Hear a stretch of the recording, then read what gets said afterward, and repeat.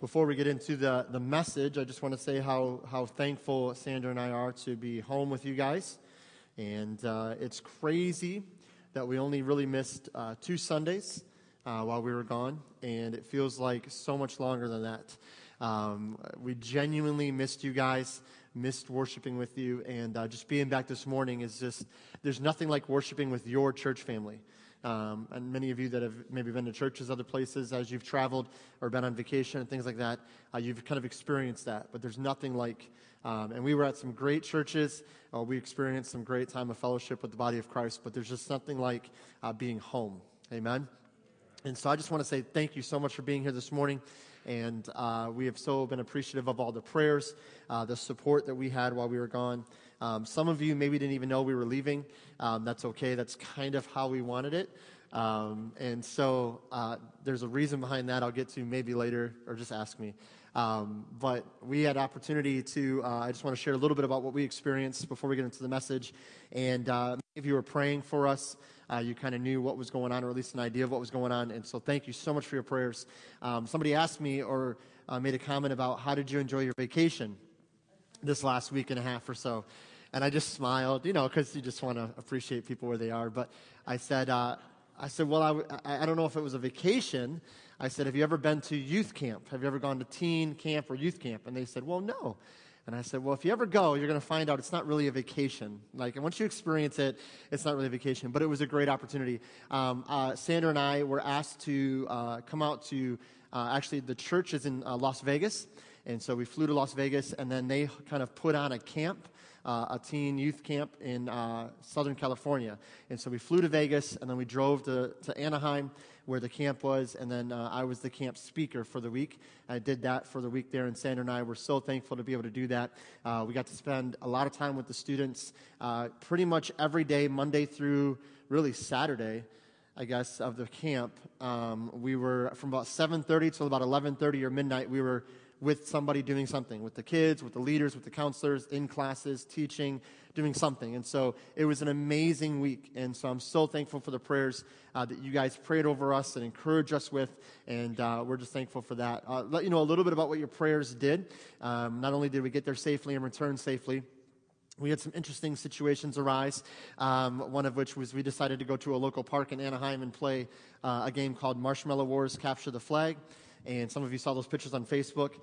It was awesome until the police showed up and escorted us out of the park. So it was great right up to that point. Park is closed. Oh, okay, gotta go. So no, it was really great to experience just all the fun we had. Cool stuff. 3 students during the week accepted Christ as their Savior, 3 of the students at camp. We had 2 students surrendered to full-time ministry, one of which, a young man's going into youth ministry, and another young woman that wants to take more of a serious leadership role within the youth group. And so they stepped up for that. We also had many other life decisions, recommitments, things like that happened during the week. It was a small camp, but God really moved. And I don't have time to go into all the details of what went before the camp and all of that, but there was a lot of negativity that went into this camp as far as some of the leadership of these churches. Some of them weren't really wanting to do the camp. Some were kind of against it. Others really pushed through to have it happen. And so we're so thankful that it happened because those students found Christ. They were able to recommit themselves to Christ, and so it was great. We also had one young woman that made a huge life decision that I'll get to here at the end of the message and share a little bit more about that. But I just want to say again, thank you so much for your prayers. It was crazy hot in Vegas. How many people have been to Las Vegas? Raise your hand. Las Vegas, a few people, okay. We left here on the 22nd. The high that day was 77. Okay, we left here. We flew to Las Vegas. We landed at 9:30 their time. We get off the plane, it's 102 degrees. Like, you walk outside, and it's just like it's hot, okay? And by the way, that dry heat stuff, somebody lied to you or to me, because there's no such thing as 106 is 106, right? Like, there's no such thing as a dry, it's just, it's not, it's humid. Yeah, but it's 1,000 degrees. Like, my skin is boiling right now. But it was an awesome opportunity. We really got to develop some good relationships, and so Thank you so much for that. And so thank you also to Greg. I know he's not with us this morning. He's actually becoming an evangelist, apparently, because he's actually filling the pulpit this morning for Pastor Nathan Whipple up at his church. And so, Greg, we're going to put him on a circuit. He's going to start traveling churches. It's going to be great. But no, I'm so thankful for Greg and just his heart for the Lord. Tremendous young man, and I heard he did a tremendous job. And so thankful for his words that he shared with you and with the church. And so I pray that he was a blessing to you, as I'm sure he was. Also, let me just say from the bottom of my heart, thank you so much as a church family for stepping up with Sharon Brown's funeral. And all that went into that. We're so thankful to have Milo with us as well as the family here. And when we got that text, it was really kind of heartbreaking to not be able to be here. But I'm so thankful because literally we got it a lot later in time as far as, or rather earlier, however that works. I still don't understand. I'm so messed up still from the time change thing. I don't know what's going on. But we got that at a different time, obviously, very early in the morning. And so, but it was so comforting. We talked about it for a few moments there and had some prayer. And then that night at chapel, we actually had the entire camp pray for the Brown family and for Kelly and Kenny and just the whole family. And but it was so comforting to know that we didn't have to worry about what was going to happen. We just had great trust and that the Lord was going to use our church and our church family and Pastor Tom to do a tremendous job to encourage and to comfort. And so thank you so much. As a pastor, there's no greater peace or joy to know that even if I'm not here, you guys just step up and you just go with it and you run with it and you do a great job at it. And so thank you so much for that. Because what you did with that experience was you were the church. You didn't just talk a good talk. You got up and you were the church. And so thank you for that. Thank you for stepping up and continue to pray for that family, all that happened there. We're just so thankful to have Milo with us this morning. And so continue to pray for him and the family there. And so this morning, what I want to get into real quick is something that I think has kind of been on my heart for a little while now, and I'm not really sure how to put it in words. And this last week, the Lord kind of gave me this scripture and kind of led me down this road. And so I'm so thankful that you're able to experience this morning in the Word of God. And let's look at it together. James chapter 4 and verse 17. James chapter 4 and verse 17. I want to talk about something this morning that truly I pray the Holy Spirit will use to encourage and even maybe convict us this morning.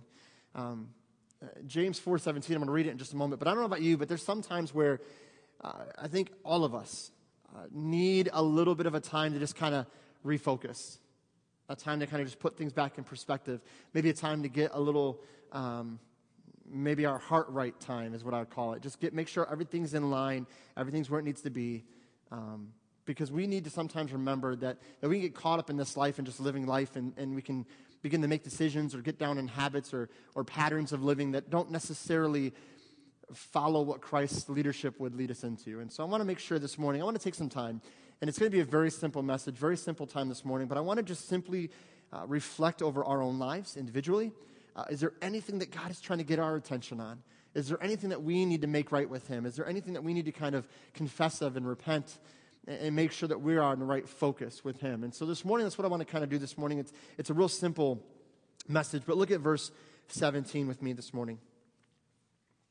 Therefore, to him that knows to do good and doeth it not, to him it is sin. Therefore, to him that knows to do good and doeth it not, to him it is sin. Would you pray with me this morning? Heavenly Father, thank you, Lord, for this time that we can gather together. Lord, we pray that you would just move, lead, guide, and direct. We pray, Holy Spirit, that you would just have freedom this morning to just speak into our lives. Father, I pray you'd be with me as I speak this morning. I pray that I would just say what you want me to say.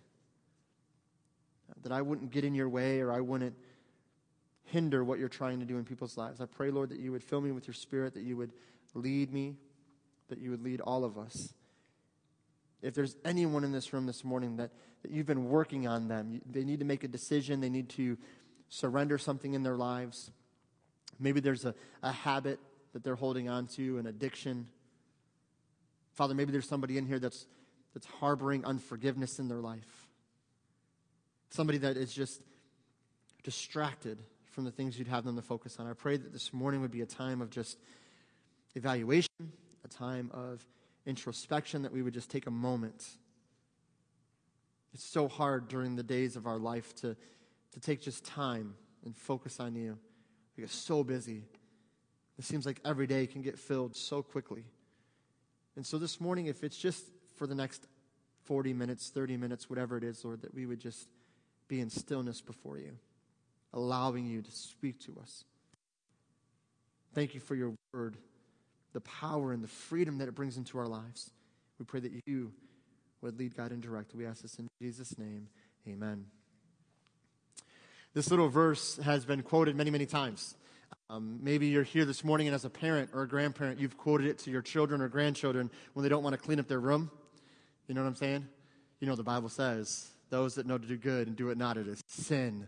And your little 6 or 7-year-old gets that big-eyed look, and they run and clean their room. Okay, I'm sure none of us would ever use Scripture that way. We would never take Scripture and try to use it for our own gain. Never, ever, ever, never do that. But this verse is so powerful, and it has many applications. Okay? It can be applied many different ways, depending on the situation. But I truly believe, and this is something I've always held to, a professor way back in Bible college taught us this, and I truly believe it. Every single Bible verse has one meaning. It only has one interpretation. A Bible verse cannot have multiple meanings and multiple interpretations. What would that make if it has multiple interpretations? What would that lead people into? Confusion, right? You've ever heard this said before? Well, that means that to you, but it doesn't mean that to me. You ever hear that? I know what people mean when they say that. What they're really meaning is, I'm not applying that this way or that way. I don't think it means that. I disagree with your meaning. But that's not what we say. We say, oh, no. It doesn't mean that to me. It means that to you. That's going to lead into confusion. Is God the author of confusion? No. So then his word should never lead us into confusion. So every Bible verse has one meaning. Once we understand that meaning, now we can apply it in different situations, right? We talked about this a lot with the Twisted series back here a while ago. And this verse is an example of that. I believe this has one meaning, one interpretation, but it can be applied in different ways, okay? An example would be, let's say God convicts you in a certain area. Okay, or you develop a conviction in a certain area, maybe because of your past or your background or experiences or whatever. And you feel really strongly about this conviction, but it's not a conviction that's laid out black and white in Scripture. Okay, I'll pick on one that I know most people can kind of go with, movies. Okay, you may have a conviction that you don't go to the movies because you feel like God has convicted you that, you know what, I don't want to see that stuff. I don't want to, go to those things. I want to support the Hollywood stuff and all that. Totally fine. You can have that conviction. You may meet another Christian, Christian B, that doesn't have that conviction, that goes to the movies, however, uses wisdom and discernment to make sure what they watch at the movies is pleasing, okay, to the Lord, or doesn't lead them into temptation or to wrong thinking. Both of those Christians have convictions, just differing convictions. And so for the one that doesn't go to the movies, and he feels like he would be doing wrong if he went to the movies, if you force him into the movie and you make him go, because, come on, it's just a movie, what's the big deal? You would be causing him to sin against his own conscience, to make a sin against his own beliefs, his own convictions. And he would be looking at this going, therefore to him that knoweth to do good and doeth not to him is sin. Good for that man is, I don't go to the movies. So in his mind, to go to the movies would be a sin. That's an application of the verse. Okay? You guys following me so far? I don't want to lose you guys. I don't want to confuse anybody. But we're going to walk this verse out. However, I think there's something deeper to this verse. I think there's something more than just a surface application. And so I want to give you the kind of what I see as the meat of the verse, and then we can break down that, and then maybe we can apply it even more effectively. The verse starts off with, in verse 17, it says, therefore, to him that knoweth to do good and doeth it not, to him it is sin. There's a really old saying, if you see the word therefore, you have to figure out what it's therefore, okay? So if it's therefore, what does that tell us? That something before verse 17 is what he's connecting verse 17 to. You guys with me? Okay, so he says in verse 17, therefore, why is that there? What is that applying? What is that connecting to? we have to ask a question of what is before verse 17 that we need to read to understand what it's there for. And then he uses another word that we have to understand. He says, therefore, to him that knows to do good. Now let's stop right there. Good is a word that can be taken many different ways in our culture, right? What one person deems good, another person may not deem good, or they may not think is healthy or valuable. Okay, give you an example. One person may think it's completely good to lie to someone if it's to spare their hurt feelings. You ever hear this?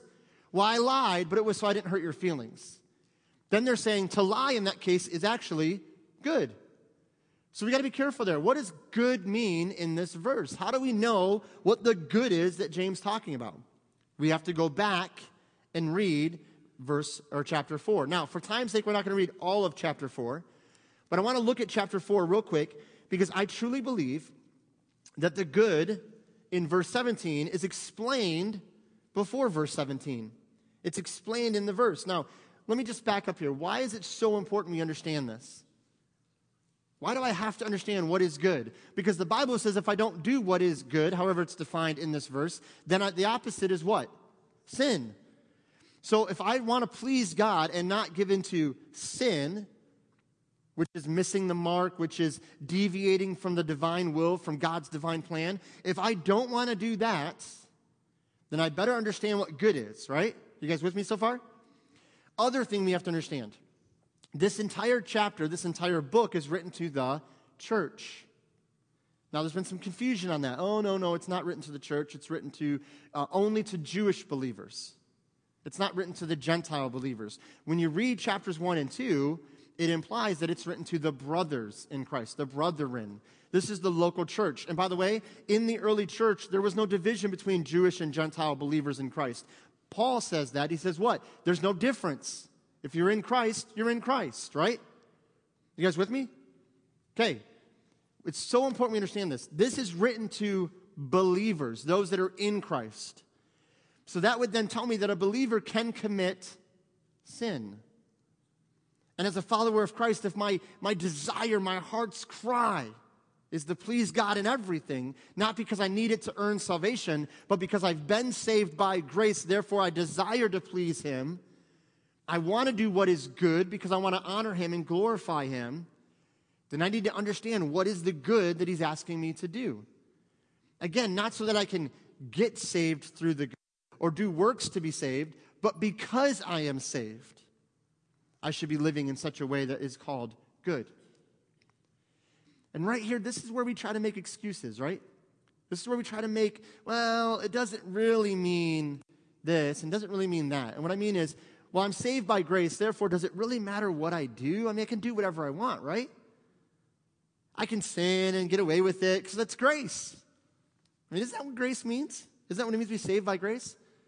The Apostle Paul says in Romans 6, do we sin that grace may abound? God forbid. The book of James is writing to us an encouragement to the church. Listen, God has a will and a plan for your life, and to follow that plan, you need to honor God in these things and avoid what is sinful and follow what is good. But we do this a lot. When we read a scripture that we don't like because we don't want to do what is good, because sometimes sin, actually all the time sin is more fun, right? It's way more pleasurable to do sin than to do good. And when we read verses like this, we make excuses really, really quick. Oh, that's not talking to me. That's works-based. That's not talking to me. I don't have to do that. We do the same thing with the phrase, the fear of God. You ever hear this with the fear of God? You read that. Proverbs 1:7. 1:7. It says what? The beginning of knowledge is the what? The fear of God. And we'll go, whoa. That fear doesn't really mean fear. That fear doesn't mean scared of, right? Don't we do this? It doesn't mean scared of. It means reverence and respect. You ever hear this? It's true. That's what the word means. But what does that reverence look like before holy God? What did it look like with Isaiah before the throne of God? What did that reverence look like? It sure looked a lot like fear. What does it look like in the New Testament? What does it look like throughout all of Scripture when somebody is found before the throne of God? It says they fall on their face like dead men. I would call that being afraid. Not, God, don't smack me and punish me afraid, but God, you are so holy and so powerful and so mighty. I just must humble myself down. We do this, we make excuses for Scripture. Well, God doesn't want me to be afraid of him. No, he doesn't want you to be afraid of him, but you need to honor and worship and respect and revere him in a humbling way. Here the Bible says, if you are not doing good, you are in sin. And so I want to walk through this morning. I want to ask, are we doing good as followers of Christ? Not to be followers of Christ, meaning we're already saved through grace, but as a follower of Christ, am I evaluating as the Holy Spirit leads, guides, and directs and saying, am I doing good to please God? Or am I falling into sin and sinful ways of thinking and living? This chapter gets very practical in chapter 4, dealing with our daily lives and mindsets. So what does it encourage us to follow? What is chapter 4 dealing with? Again, we're not going to go into every single verse for time's sake. And I encourage you to read the chapter on your own, obviously, this week or maybe even today. And when you start in the beginning of the chapter, I'm just going to kind of give you all the summary points of the chapter. These are the things that James chapter 4 deals with up to verse 17. Okay? Some would also say it's actually the entire book up to chapter 4. So it'd be verses or chapters 1, 2, and 3, as well as chapter 4.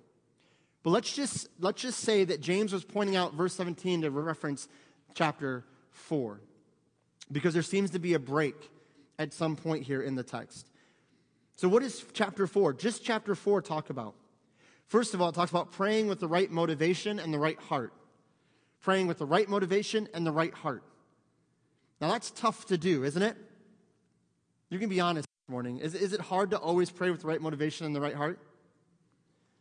What do you think a number one tendency is for Christians in their prayer life as far as the wrong motivation or the wrong heart? Give me some answers. What do you think is something we might struggle with in regards to our motivation in prayer or our heart in prayer? Okay, well, we do fall short of the glory, right? But when I'm praying with Christ and I'm trying to pray with the right motivation, what might sneak into my prayer life, according to James? Selfishness, greed, right? How about bitterness? You ever pray a prayer like this? God, I wish you would just fix him, and once you fix him, everything would be fine. Whoa! That was just like a shotgun blast of bitterness right all over your prayer. But I prayed about it, so it's good. I'm good. God, that person, man, they're just really dumb. Could you make them smarter? Wrong motivation, wrong prayer, okay?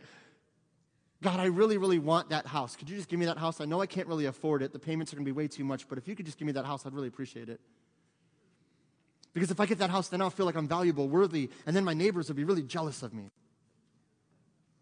That's what James says. You pray all these things. You ask him this. You ask that you can consume it upon your own lusts. Why would God ever answer a prayer that's going to glorify you and lead you into a snare, a trap, in temptation as far as your wealth? Now, he might bless you with wealth, but why does he bless us with wealth? We talked about this, so that we can bless others. So we got to pray. James says, pray with the right motivation, the right heart. Then he says, not to be consumed with the desires of this world. That's a tough one.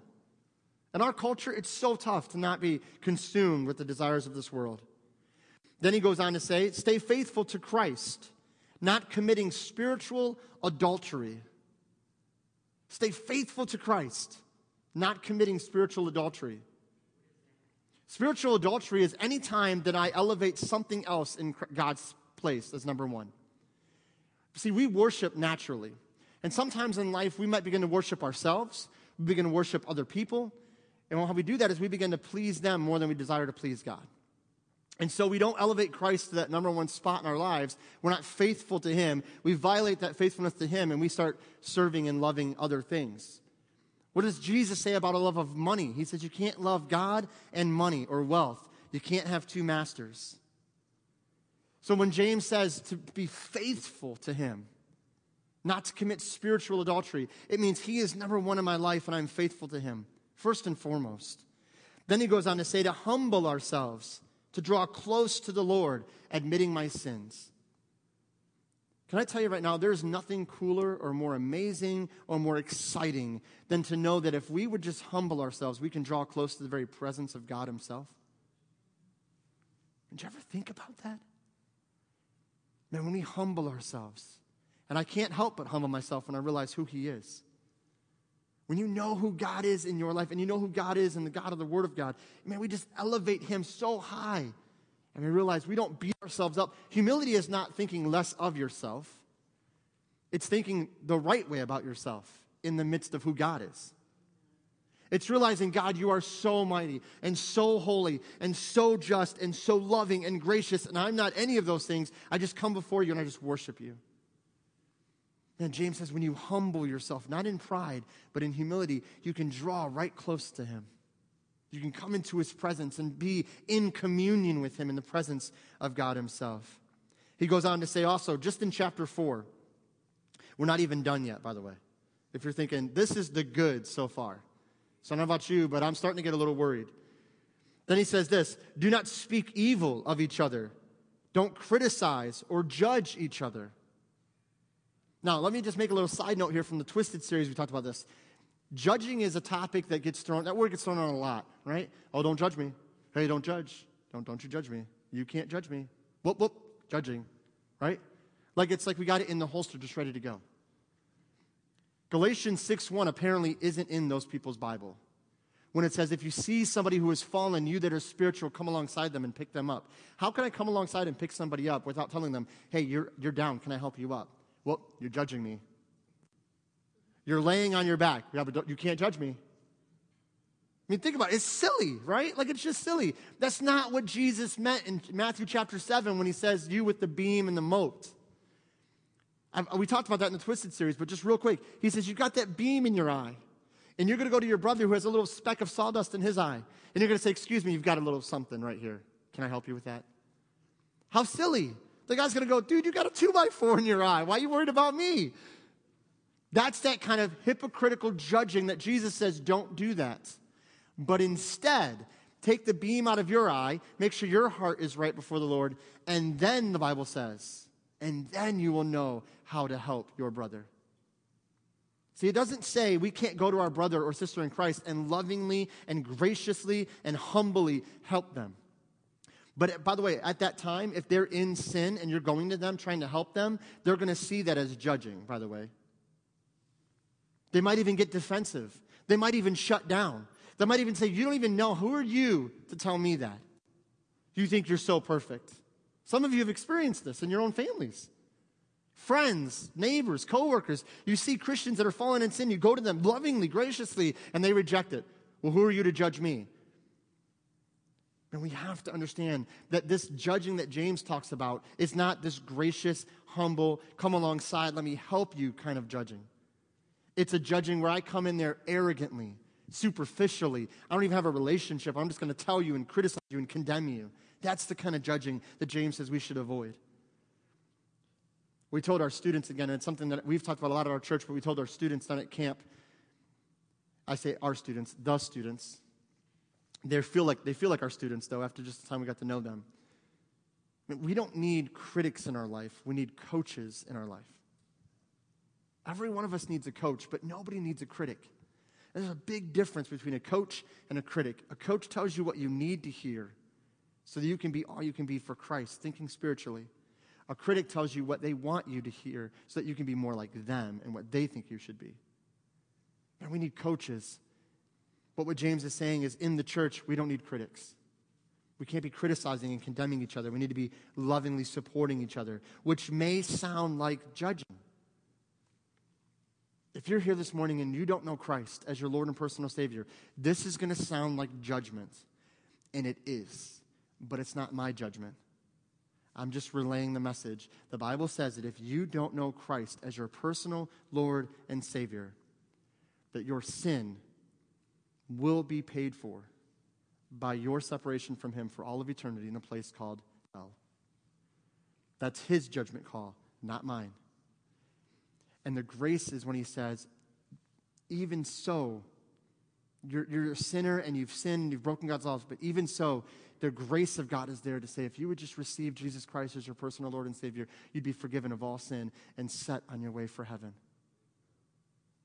See, that's a judgment call. And so often we throw that word around, don't judge. Man, I think the churches in our country have watered down the truth so much in fear of appearing judgmental. But if I can be honest with you, When you go to somebody that doesn't know Christ and you say, the Bible says that you're on your way for a place called hell, and you say that in a loving way, I'm kind of summarizing it, but you say it in a loving way, gracious way, but Jesus loves you, he died for you, he wants to save you from your sins, that person is going to look at you and say, you're judging me. And you are. But I'm so thankful that when I was 16 at Camp Chautauqua in Miamisburg, Ohio, that the pastor got up there and he judged me, in a sense, and said, you need Jesus in your life. And I was able to come forward and bend a knee and receive Christ as my Savior and find eternal life. And I'm so thankful he wasn't worried about offending me. He wasn't worried about hurting my feelings. Because he loved me so much, he told me what I needed to hear, not what I wanted to hear. And many of you, it's the same way. You needed to hear the truth of the gospel. It's not about beating people up or tearing people down. It's about telling them the truth of the gospel. You see, do not speak evil of each other. I truly believe that in the early church, all the way through today, gossip, and backbiting, and bitterness have always been a problem. And I've said it before, man, gossip is the cancer that will kill a church because it gets inside the church and it just begins to spread little by little. And all of a sudden, you don't even realize that you're caught up in a gossip situation. He says, don't speak evil of each other. No, instead of speaking evil of each other, why don't we build each other up and edify each other? Speak things that give grace and mercy and edification and build up each other. Man, if we can't get built up here, we're not going to get built up out there. And this is the place, this is the hospital, if you will, where we need to come for healing and restoration to be lifted up. Because listen, no matter what you've done, God is still for you. He is not against you. And if you know him as your Lord and personal Savior, he has a purpose and a plan in everything that you go through. I don't understand that, but man, he does. So when you see someone struggling in a situation or see somebody not where you think they should be, don't criticize. Don't speak evil of them. Go speak things of positive nature into their life. Love on them and encourage them. Lastly, James chapter 4 encourages us to realize that our life is a vapor, that we are to live each day by his will and grace, not in pride, but by humility.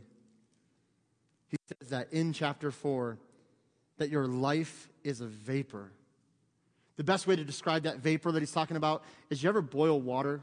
How many people boiled water? Anybody mess up boiling water before? Like you just let it go too long? It just keeps going? Amen. I've been there. Making some mac and cheese, you get a little distracted. You go back, I thought there was water in this pan. It's just gone. All the water's gone. The pan's just singed. Anyway, it was a horrible day. I wasn't married yet, that's why. So now she does all the cooking. Just, here you go.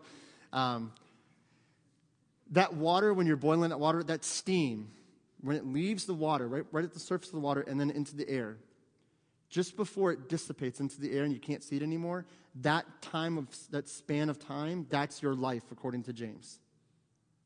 That steam that rises up and then disappears, that's your life, according to James. Man, the Bible is so clear on this. We don't have forever this side of heaven. So we need to live in a way this side of heaven that we realize we're making investments for eternity, because our life is short in understanding eternity. And James says, why would you ever be so arrogant to think, oh, we're just going to go do this tomorrow and that tomorrow, and we're going to go and buy and sell and have great gain. And he says, don't you realize just that quick it could be gone? Just that quick it could be taken from you. You have to make investments today. And you say, if the Lord will, we'll go and do this. See, the point in that whole 3-4 verses there, where it talks about the Lord will and going into the city, it's not saying that we have to literally say, like at dinner tonight, if the Lord will, would you pass me the mashed potatoes? If the Lord will, would you hand me a glass of water? Like, that's not his point, okay? Some of you are going to be smart. You're going to go to lunch today, and you're going to do that. If the Lord will, can I have a refill on my Pepsi, please? Okay? That's not his point. His point is, are we thinking about, is this going to please God or is this going to dishonor God? God, if you give me the grace and the strength to go through another day, may I live it for your glory. That's the point of what James is saying. That's the argument that he's making about your life being a vapor, being short. But so many of us rush right into a day, and we never even stop to think about approaching his throne. We never even get up in the morning. We get up in the morning, we just go. We get to the end of the day, and we go, oh, God, I hope that everything I did today pleased you. Man, wouldn't it be wiser? It's not required, it's not a law, but wouldn't it be wiser to start your day off by saying, God, would you give me wisdom to please you today? Rather than waiting till the end of the day and just hoping you did okay? I'm telling you, when you start off the day with him in his presence, the whole day changes.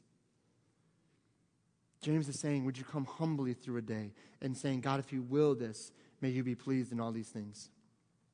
So those things that I just listed, just those few things, that's the good that we are called to live out. Now, I don't know about you, but that's a tough list. That's a tough list. Not be consumed with the desire of the world. Pray with the right motivation and the right heart. Stay faithful to Christ. Humble yourself, draw close to the Lord, admit your sins. Do not speak evil of each other, criticizing or judging each other. Realize your life is a vapor. Live each day by his will and grace. That's a lot to take through the course of a day. James says if we do not do those things, it is sin. That's it. If you don't do those things that I just listed daily, moment by moment, it's sin. Is it possible? Can it be done? The answer, absolutely it can be done. Do you know why I know it can be done? Because it can be done through Jesus Christ. Listen, if it was just you, you'd never do it. You can't do it. You can't do one of those things with the right heart, the right mind, the right attitude, let alone all of them without Jesus Christ. But with Christ, with his Holy Spirit, and with the power of his word, you could see every day live to the glory of God and see his name praised over and over again. And all of a sudden you see lived out what he said in Matthew chapter 5, where he said, let your works, let your life shine before men, that they'll glorify your Father in heaven. And we read stuff like this, we're like, oh, I could never do that. Man, I could never do that. I could never do that. You can't do it. But by his grace, by his mercy, by his filling of his Holy Spirit, and by the power of the Word of God, you can live each day to his glory. I love what the Westminster Confession says about the chief end of man. The chief end of man, the whole goal of our life is to glorify God and enjoy him forever. Do you know how you glorify God and enjoy him forever? You enjoy glorifying him, and when you glorify, you enjoy him. This is a beautiful picture of how we can live this life to his praise. But man, we get so distracted, don't we? We get so wrapped up on our own things. We stop thinking about the glory of God and we start thinking about the glory of us, our schedules, our meetings, our situations, our life. So what is the first step to doing good? If we know we can do it through the power of Jesus Christ, his Holy Spirit, and the Word of God, then what's the first step? If you know Christ is your Savior, you already have Jesus, you already have the Holy Spirit. So you already have everything you need equipped within you. You already have it. But what do we need to do? What action do we need to take? Because this is, again, where we go, oh, man, I'm so thankful that Jesus will just do it through me, through the Holy Spirit. I don't have to do anything. No. There's a choice to be made here. You have to make a choice as a follower of Christ. James chapter 1. Go to verse 21 of James chapter 1.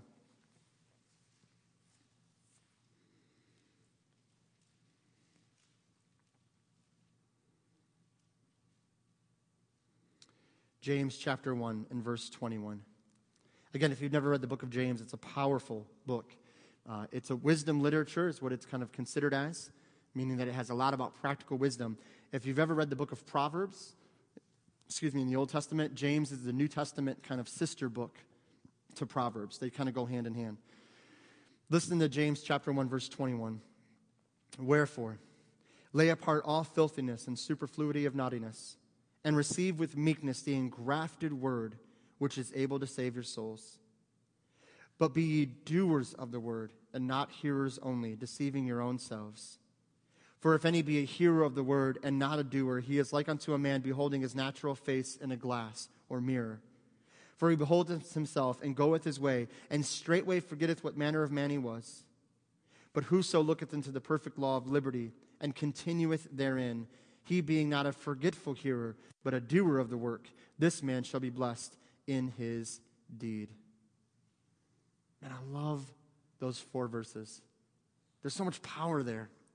Do you see that he's saying here, the first step after receiving Christ and having his Holy Spirit is to be a doer of the word. How do I know to do good? How do I do good? It all starts with the Word of God.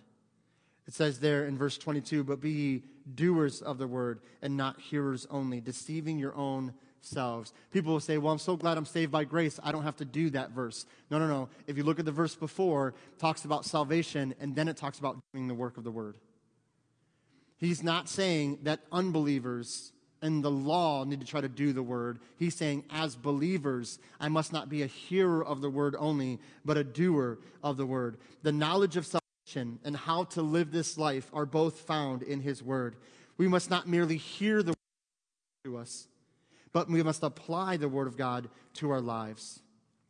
Being a doer of the word will bring good and blessed deeds into my life, which will reflect his grace and his glory. The choice you make to not just hear the word of God, but to live the word of God by his grace will keep you from sin. Do you know the number one difference between Christians and non-Christians that I think would be the most evident sign that we have something that they should want is when they see us living apart from sin, when they see us living separate lives, not as monks, not hiding in our churches, not hiding in our homes, but as separate people or people that live separately from the world, living by his word, glorifying him in all things. I think when we see that happening in our lives, then they'll see a difference. But the greatest mark against Christianity is when somebody claims to be a Christian but lives the exact same way as the world. Oh, no, you need my Jesus. Here, Jesus will save you from your sins. You need my Jesus. And they look at your life and they see no difference than the rest of the world. Your motivations, your desires, your lusts, it's all just run loose in your life. Your language, how you live, how you treat other people. Listen, if you're here and you can't be nice to somebody for 5 minutes while you're standing at a counter getting some food, but then you're going to tell them about Jesus? I've seen so many Christians get so frustrated because they didn't get their burger fast enough. Heaven forbid you have to wait 5 extra minutes for your burger. I mean, do you see what I'm saying here? I've been at restaurants with Christians before, not recently, it was a while ago. But I was sitting at a table, and this waitress was working her tail off.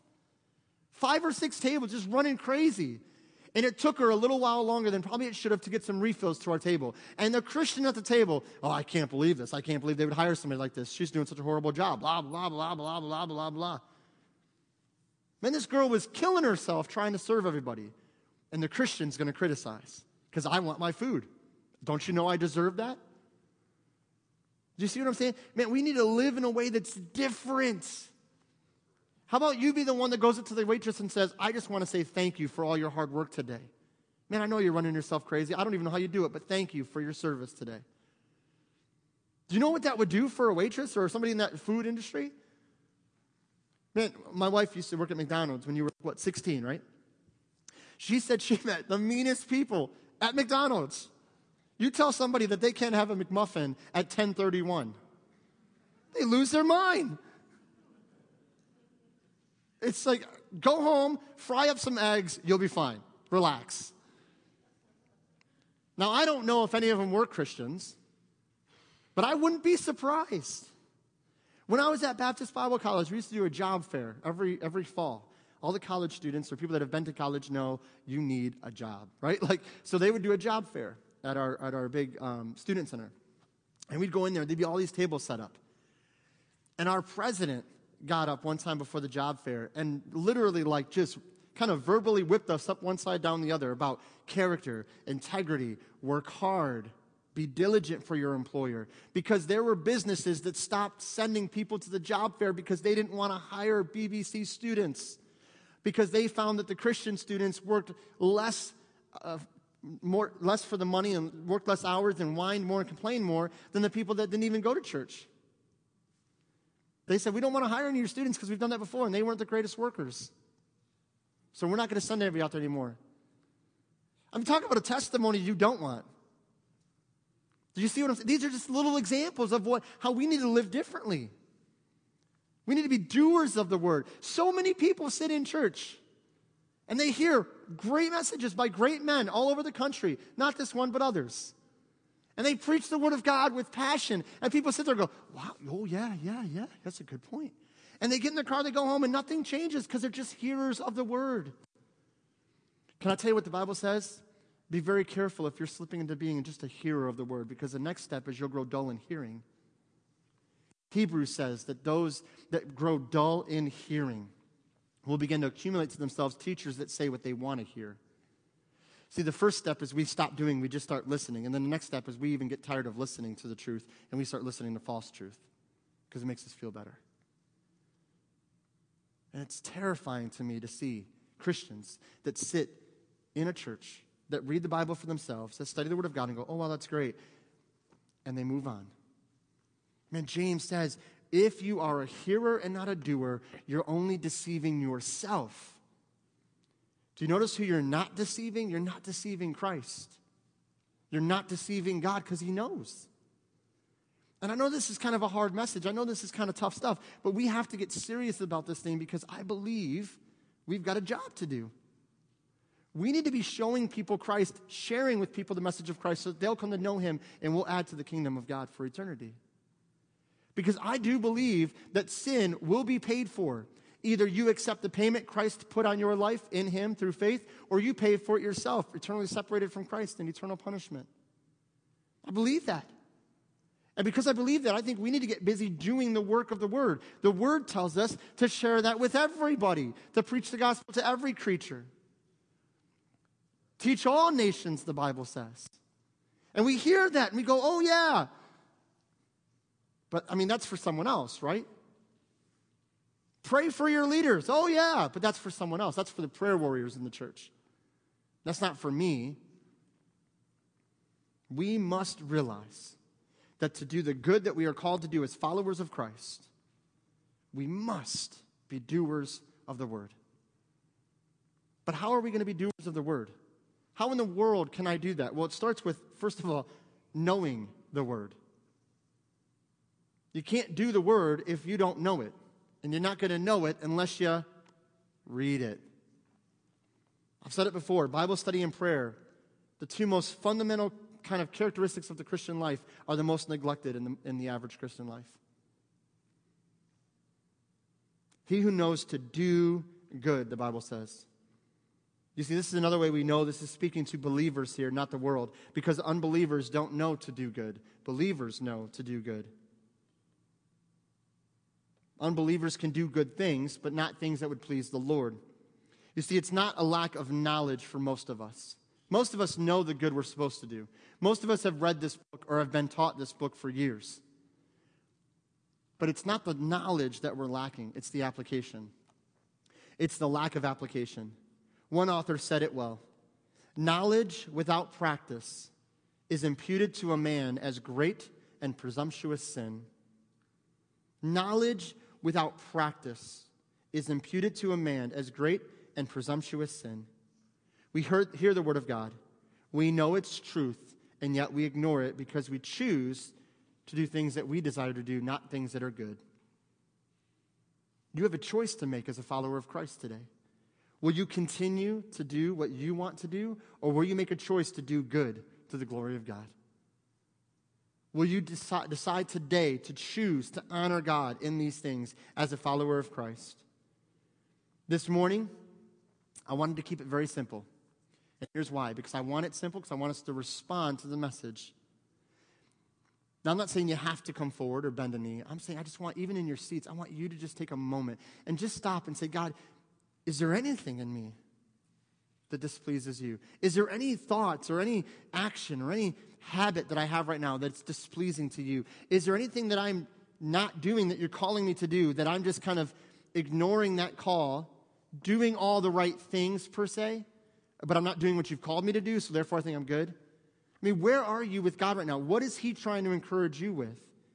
If you know you are not doing good as a follower of Christ, because you are hearing the Word of God but not doing it, then I want to encourage you, you need to respond this morning. And don't wait. And so many of us wait. But if He is convicting, if He is leading, if He is guiding you through His Holy Spirit, you need to respond. I would encourage you to come forward, bend a knee, spend a moment in prayer, repent of whatever that is that He is convicting you of or leading you into. Find forgiveness, find grace, and restoration. Leave it here. Leave it in your seats. Go out and live the life that he's called you to live. Because he's already equipped you with everything you need to do it. I told you that there was a student at camp that made a decision, and I shared it a little bit with some already. But it was such a powerful thing to see happen right in front of our eyes. And I'm not taking all the credit for it because God was already working in this young woman's life long before we got there. The church we went with in Vegas does something they call tour. So they have a drama team, 12, maybe 13 kids, a couple leaders, and they travel around doing dramas and skits and some things to sign language or music to sign language, things like that. And they travel around and do these things, and they have these students, and they're required to have expectations on them, and they must live in a way that honors God. One of these girls, she decided about 6 months ago to enter into a relationship with another girl. She's 15, I believe. And so for the last 6 months or so, she's had this girlfriend, and they've been dating for that whole time. And the church found out, and they kind of took her, and they said, look, you can go on tour with us, but we're going to ask that you don't actually perform. We're going to let you come on tour with us, but we can't let you perform on stage because this is happening in your life right now. And she was completely aware of what was going on. She's saved. She knew the Lord. She knew it was wrong, just didn't care. Heard the word, but never did anything about it. So she went on tour, and all this happened. We get to camp, and you could tell the first day, and something was just heavy on her heart. And so they ended up going through the chapel. We went through chapel. We had invitation. And she comes forward, and she's just bawling her eyes out after service. And the next day, same thing. Comes forward, just bawling her eyes out. And then one of the counselors came to me and said, just so you know, I didn't know this was happening, by the way. I didn't know that going into the camp. All I knew is that there were some students that had some things to work out. They came forward and said, just so you know, this is what was going on. She's already rededicated her life to the Lord. She's surrendered that. She's given up that lifestyle. She's admitting that it's wrong. She doesn't want to do that anymore. And as soon as she gets home, she's going to break up with that girl. I mean, can you tell me how excited? Can you tell how excited I was? It was just so overjoyed to see someone just give in to the Holy Spirit and say, I just want to do whatever you want me to do. One night, they performed their drama for the camp. And because she hadn't actually broke up with the girl yet and hadn't been serious about it as far as making it actually happen, they didn't let her perform that night, which I'm totally fine with, by the way. But the leader of the group, Tracy is her name. She usually stands in the back of the church and kind of leads them, kind of with them, as they're doing their thing, the sign language. She went up to this girl before service and said, hey, why don't you take my spot tonight? It was so heartbreaking, but so cool to see this girl in the back of the room just passionately leading them. And I'm looking at the students on the stage, and they're just tearing up, and they're getting excited. They're getting emotional. We had a chance. We got home Saturday night. Sunday morning, we go to church with them. And in Sunday school, I went up to her, and she said, I just want you to know I did it last night. I broke up with her. Now, why would I share that story? Why would I even want to tell you that? Because I believe that when we surrender to the Holy Spirit, it's hard sometimes to do. It takes life change. It takes decisions. But when you make those decisions for Christ, He will honor it, and He will glorify Himself through your life.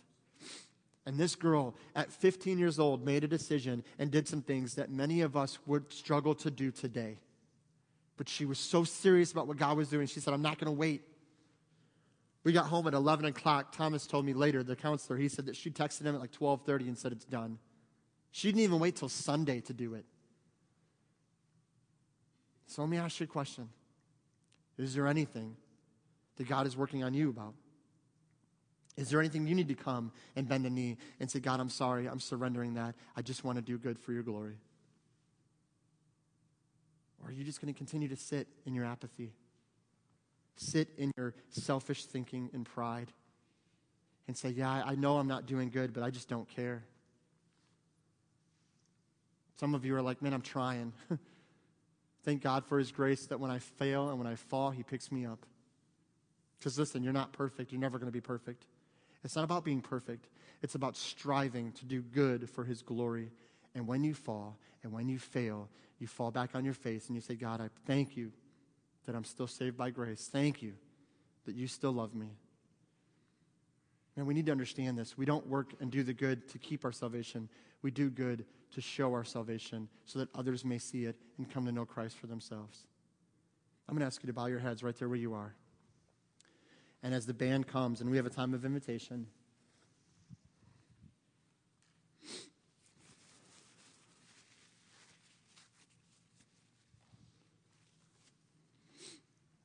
I want to ask you, as you just have your head bowed there, when you read James chapter 4, verse 17, to him that knows to do good and does it not, to him it is sin. So let me ask you this morning, is the Holy Spirit leading you in any way? Is there any area in your life where you know you're not doing good? I'm not talking about beating yourself up or tearing yourself down or condemning yourself, but in Christ Jesus, you are saved, you know Christ is your Savior, and the desire of your heart is to do good for the glory of God. But you would admit between you and God this morning that you're not there, that that's not what you're doing. Then maybe you need to come this morning and say, God, would you help me to do good? Remind me that I'm driven by love, not fear. But help me to know that when I understand who you are in my life, that you require a sense of fear, respect. And I pray that I would honor you in all things. Father, I pray that as we gather this morning with just a simple message, but I pray that you would instill in us what we need to do this morning. I pray that if there's anybody here that doesn't know Christ as their Lord and personal Savior, that you would draw them, that they would know that you love them so much, that you died for them on a cross, that you were buried in a tomb and you rose again, that they might find forgiveness of their sins by confessing and repenting of them, calling on your name and asking you to save them by grace. Father, if there's anybody here that doesn't know you, I pray that they would make that decision this morning before they leave. But Father, for the believers here today, those that know Christ, I pray that we would live in a way that would glorify you.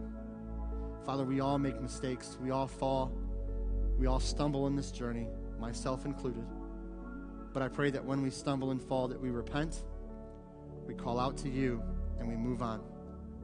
And so, Father, I pray that you would lead. Holy Spirit, I pray that you would draw those that need to make decisions, those that need to surrender.